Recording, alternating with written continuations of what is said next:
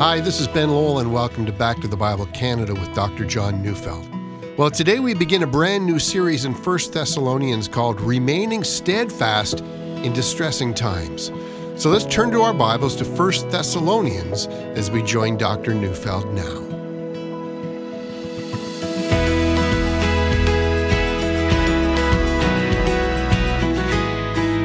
In the early part of what would become called the Cold War, many people were deeply panicked.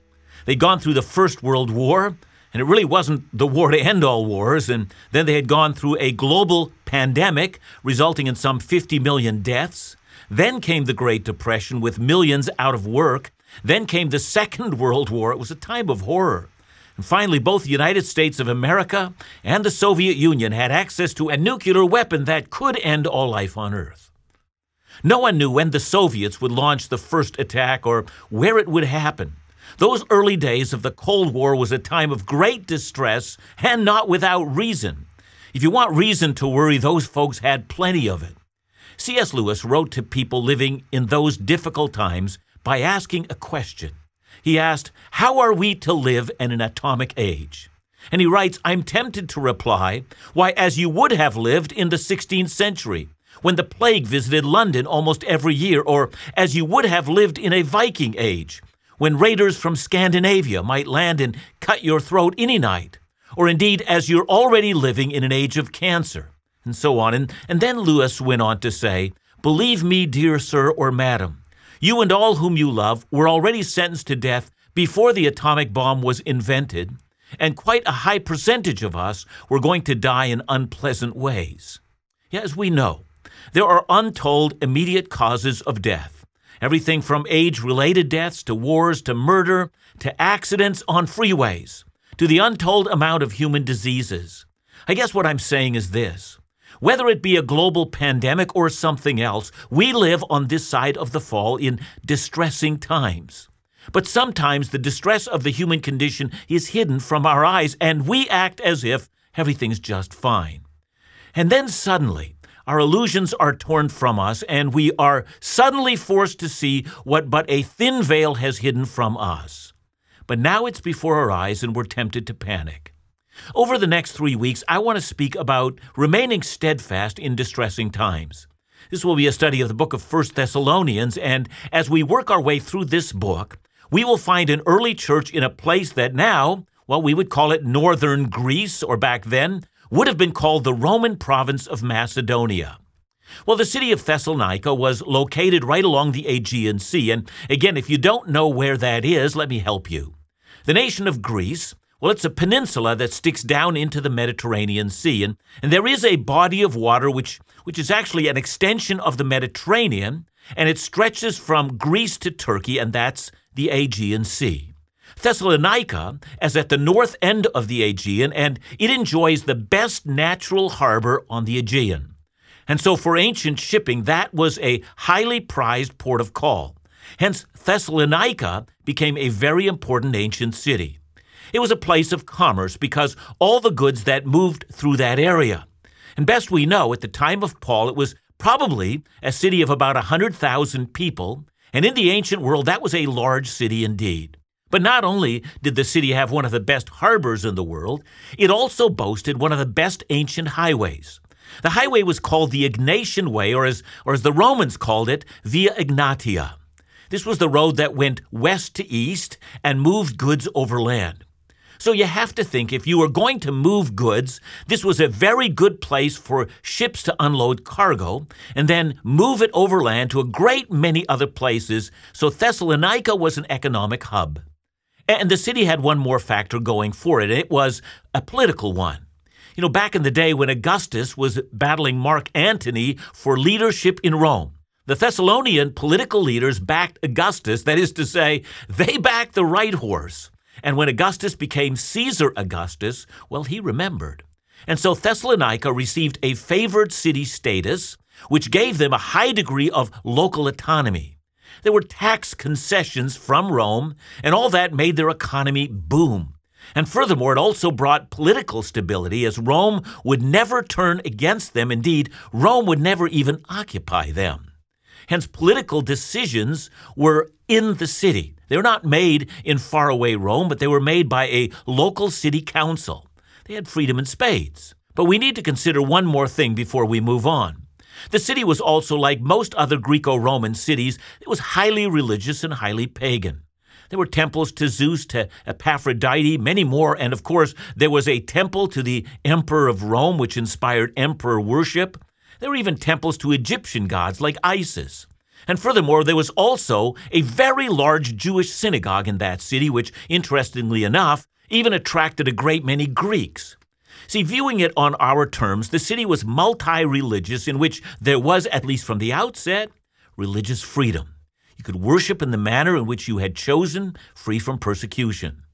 Now, given what I've just described, you might wonder how I could have entitled this 3-week series, Remaining Steadfast in Distressing Times. Given that the local economy was good, the political situation was stable, freedom to do as you wanted was highly prized, and that one could worship in the way in which you thought best. What could possibly be distressing, or what could possibly go wrong? And yet there was one little caveat. You had the freedom to do and believe what you wanted, provided that you also poured out libations to Caesar and confessed him to be Lord and God. And before we get into what all went wrong, let's explain how Paul, the great apostle, missionary, and founder of multiple churches, ended up in Thessalonica in the first place. Paul was then on his second missionary journey. Initially, Paul had no more in mind than to stay within the Roman province of Asia, or as we know it today, the nation of Turkey.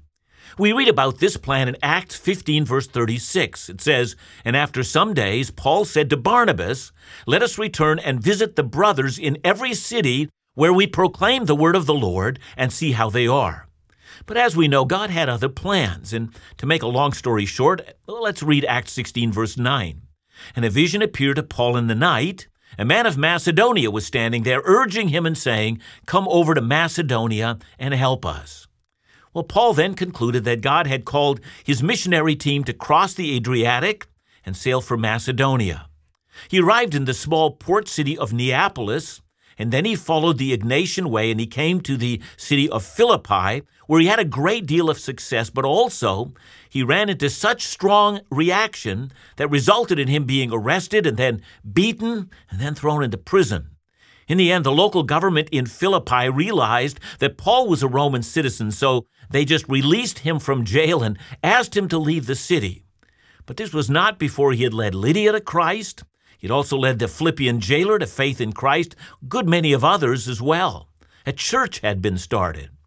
And with that, Paul returned to the Egnatian Way, and then he would have walked about 145 kilometers, or probably it was about a 5-day journey, and then he arrived in the city of Thessalonica. Well, as I've said, there was a very large Jewish synagogue in that city, which of course made it very different than Philippi, which had virtually no Jewish community at all.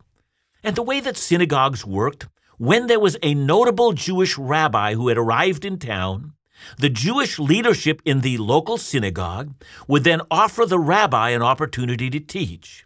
Now, we know that Paul had already an internal determination that the gospel was for the Jew first and then for the Gentile, and so this worked out very nicely for him. He went to the Jews first. And so, as the Bible tells us, for 3 successive weeks or 3 successive Sabbaths, Paul then reasoned with the members of that synagogue, and he took the scriptures, that is, in our language, he went to the Old Testament, and he used Old Testament texts to prove that God had called the Messiah to suffer and then to rise from the dead. I have no doubt that Paul made a great use of Isaiah 53 at that point. And then again, from the scripture, he then goes about to show that the expected Messiah was in fact Jesus. And I suppose he started from Genesis 3, and he worked his way through many, many Bible texts, and he showed that Jesus was the fulfillment of all the prophecies regarding the coming of the Messiah, from his birth to his death to his resurrection to the promise that he would rule over all things. Well, now Paul presented his case so well that he persuaded some of them in the synagogue. And furthermore, the Greeks who worshiped there, among their number, there was a great many who were persuaded, and also, says Luke, that there were a great number of the leading women of the city. Also, they came to believe. It was a marvelous beginning. Again, as I've said, what could possibly go wrong? I mean, after all, in this place of religious freedom, a church had begun, and that would have no difficulty in being accepted. But something did go wrong. How suddenly a wonderful beginning would result in very distressing times. See, that's the thing about distressing times. I mean, quite often, we don't slowly ease into them. Quite often, they're sudden, out of the blue, and then we're in the middle of them.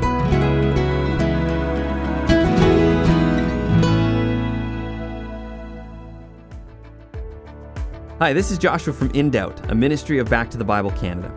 Every week, In Doubt invites young adults into a conversation about the very real and challenging questions of faith, life, and culture. Our goal is to confront life's issues with the help of guest pastors and Christian leaders, and to dive into the Bible to discover its truth and relevance for living life as a follower of Jesus. Join myself, Daniel, or Isaac every week, along with special guests from around the globe, to discuss things that matter most to you. In Doubt can be heard through our podcast, mobile app, or on radio, and you can check out all of our programs and resources at indoubt.ca. In Doubt is a ministry of Back to the Bible Canada, and possible only through the generous gifts of those who share our heart to engage a new generation with the Bible. For more information, or if you would like to support In Doubt with a financial gift, call us at 1-800-663-2425 or visit indoubt.ca.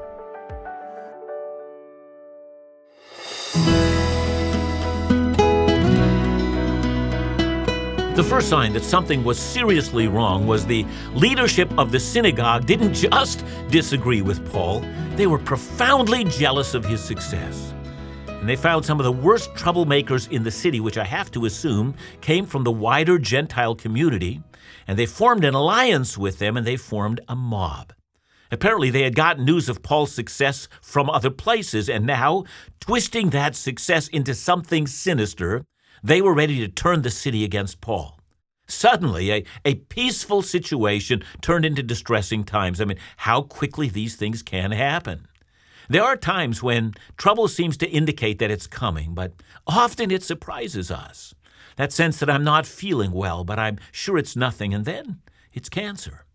Or when the news comes that there has been an accident and you feel your heart quicken and your stomach feels suddenly like it's turning over inside you as you wait for the news. I know that when the pandemic of 2020 hit us, we were shocked to find out that how suddenly the stores were closed, the border was shut down. We were told not to come closer than 2 meters from anyone.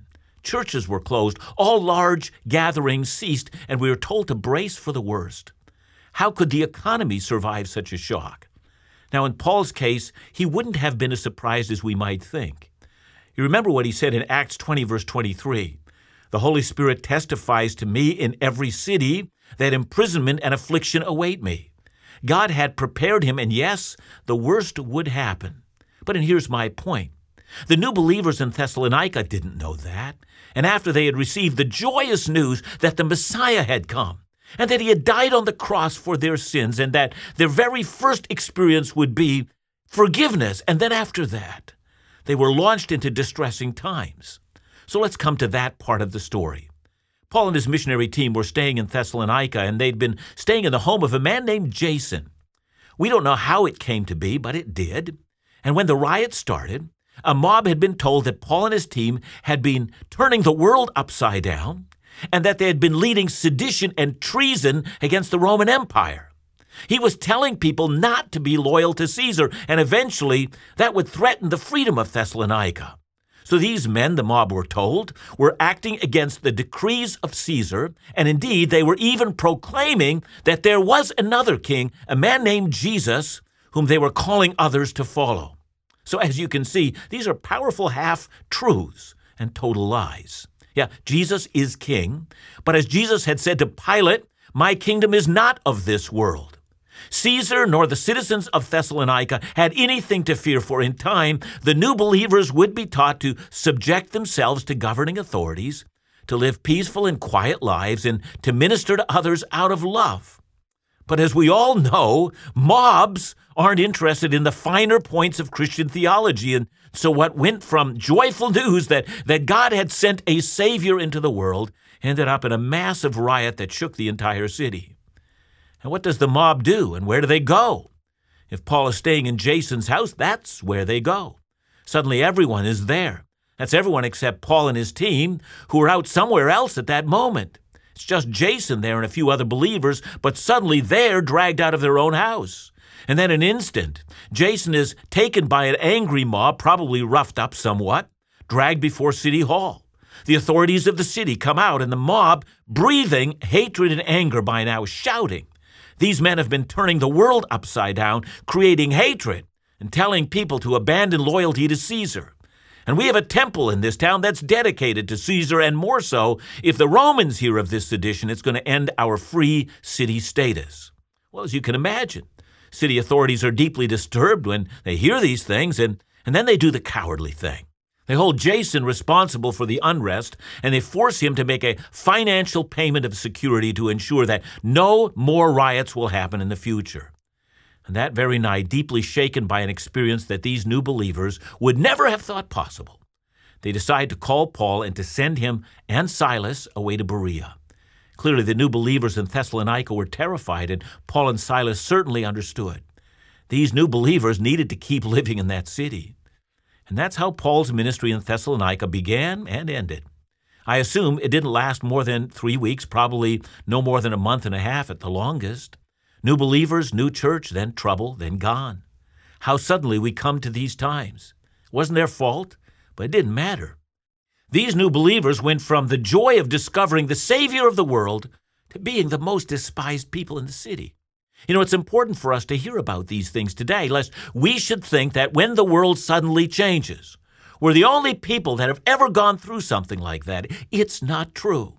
Sudden troubling times are so frequent that we should be surprised that we have lived through peace and safety for so long. We have lived in remarkable times, but trouble does come, and believers aren't spared from trouble. In all sorts of places around the world, the trouble that believers face is often because of their faith. Well, but let's keep telling our Thessalonian story. Paul and Silas traveled to Berea, and they found a very different attitude in that city. That is, until the synagogue leaders from Thessalonica found out where they were, and so they sent the mob to Berea, and Paul is then taken by ship, and he sails all the way south to Athens. But his mind won't stop thinking about Thessalonica and how he feels he's abandoned these new believers. He wants to go back, but his companions convince him, look, you can't. Well, instead, they'll send Timothy, and he will help the new believers get started. Well, Timothy goes to Thessalonica, and Paul continues to travel south until he comes to the largest Greek city, which is the city of Corinth, where he'll preach through an amazing revival, and he'll stay in that city and minister there for about a year and a half. And Timothy finally comes back from Thessalonica, and he tells Paul what's happening. And Paul immediately sets out to write the Thessalonian Christians a letter. That's the letter we have, 1 Thessalonians, a letter to a church living in distressing times. Well, based on the report from Timothy, in spite of all the distress, some very positive things have happened. The believers were holding up well. They weren't panicking, and their faith in Jesus as Lord, Messiah, and Savior, well, that had taken deep root. And if anything else, that is one of the wonderful lessons that we learn from this book. Hard times, you see, are not an obstacle to the Christian faith. Look, you and I know that there are people, when they go through hard times, they begin to feel that perhaps God has abandoned them, maybe he doesn't care, or in some people's case, maybe God just isn't there. That's what they think. That's not what we find in Thessalonica. Whatever they had received from Paul, they never got the impression that if you come to Jesus, he promises you that suffering won't happen. Indeed, Paul must have taught them the opposite, that they had been called to participate in the sufferings of the Lord before they reached glory. See, as we read through this book, we're going to encounter 4 very important issues here. The first is that Paul's name was probably being slandered all throughout the city, and he was concerned that the problems in that city wouldn't create divisions in the church there. Second, the church still had to figure out how to deal with distressing times. It's one thing to hear that we must suffer before entering the kingdom. It's quite another thing to learn to live well through distressing days. And I think this book will teach us just that. The third thing that we are going to learn from this book is that in the midst of the storm, believers still needed to grow in holiness. They still needed to keep their eyes on Christ. They still needed not to get distracted from God's purpose in their lives. We have the same issue for us today. We also need to learn how in the midst of troubles and trials to keep our eyes fully fixed on the Lord and to give ourselves to spiritual growth. And fourth, the believers in Thessalonica needed to keep their eyes on the future and of the great hope that was laid up for them, that is the second coming of Jesus. Reading through 1 Thessalonians can give believers today a sense that our issues are really not so different than the issues of other believers in the past, or for that matter, from the issues that the Thessalonians dealt with. Yeah, of course, the details between our situation and theirs is so very different. But the experience of distressing times, well, that's exactly the same. So let's read through this important book with great interest. Let's find out what God wants to teach us. Let's learn how to remain steadfast and unmoved. Let's remain confident and even joyful in distressing times. Take a look at the 5 chapters of this very small book and take this book to heart. Let the Holy Spirit teach you to flourish in times like these. Let's enjoy the reading of this book. Let's apply it to our lives. And let's be hopeful. These are distressing times, and yet Jesus is Lord. We're going to be fine.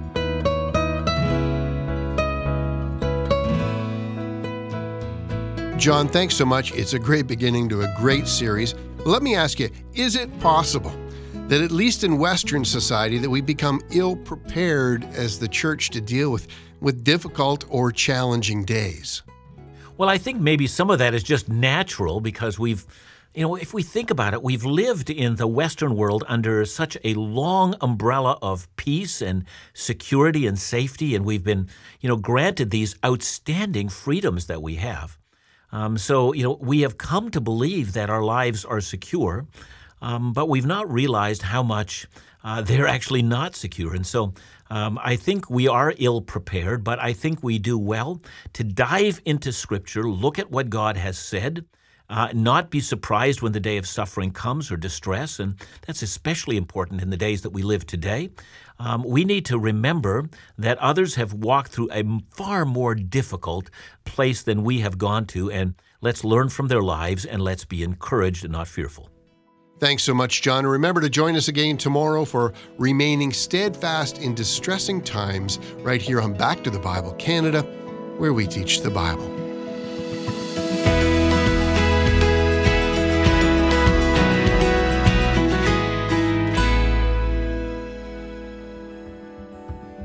What a time in history. In one sense, who would have imagined? In another, the Bible suggests that we should expect such times.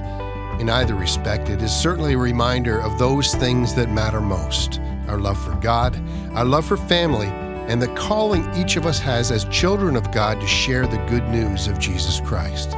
This is the mission of Back to the Bible Canada, and we're so grateful that as a result of so many people across the country who give so generously, that this mission continues.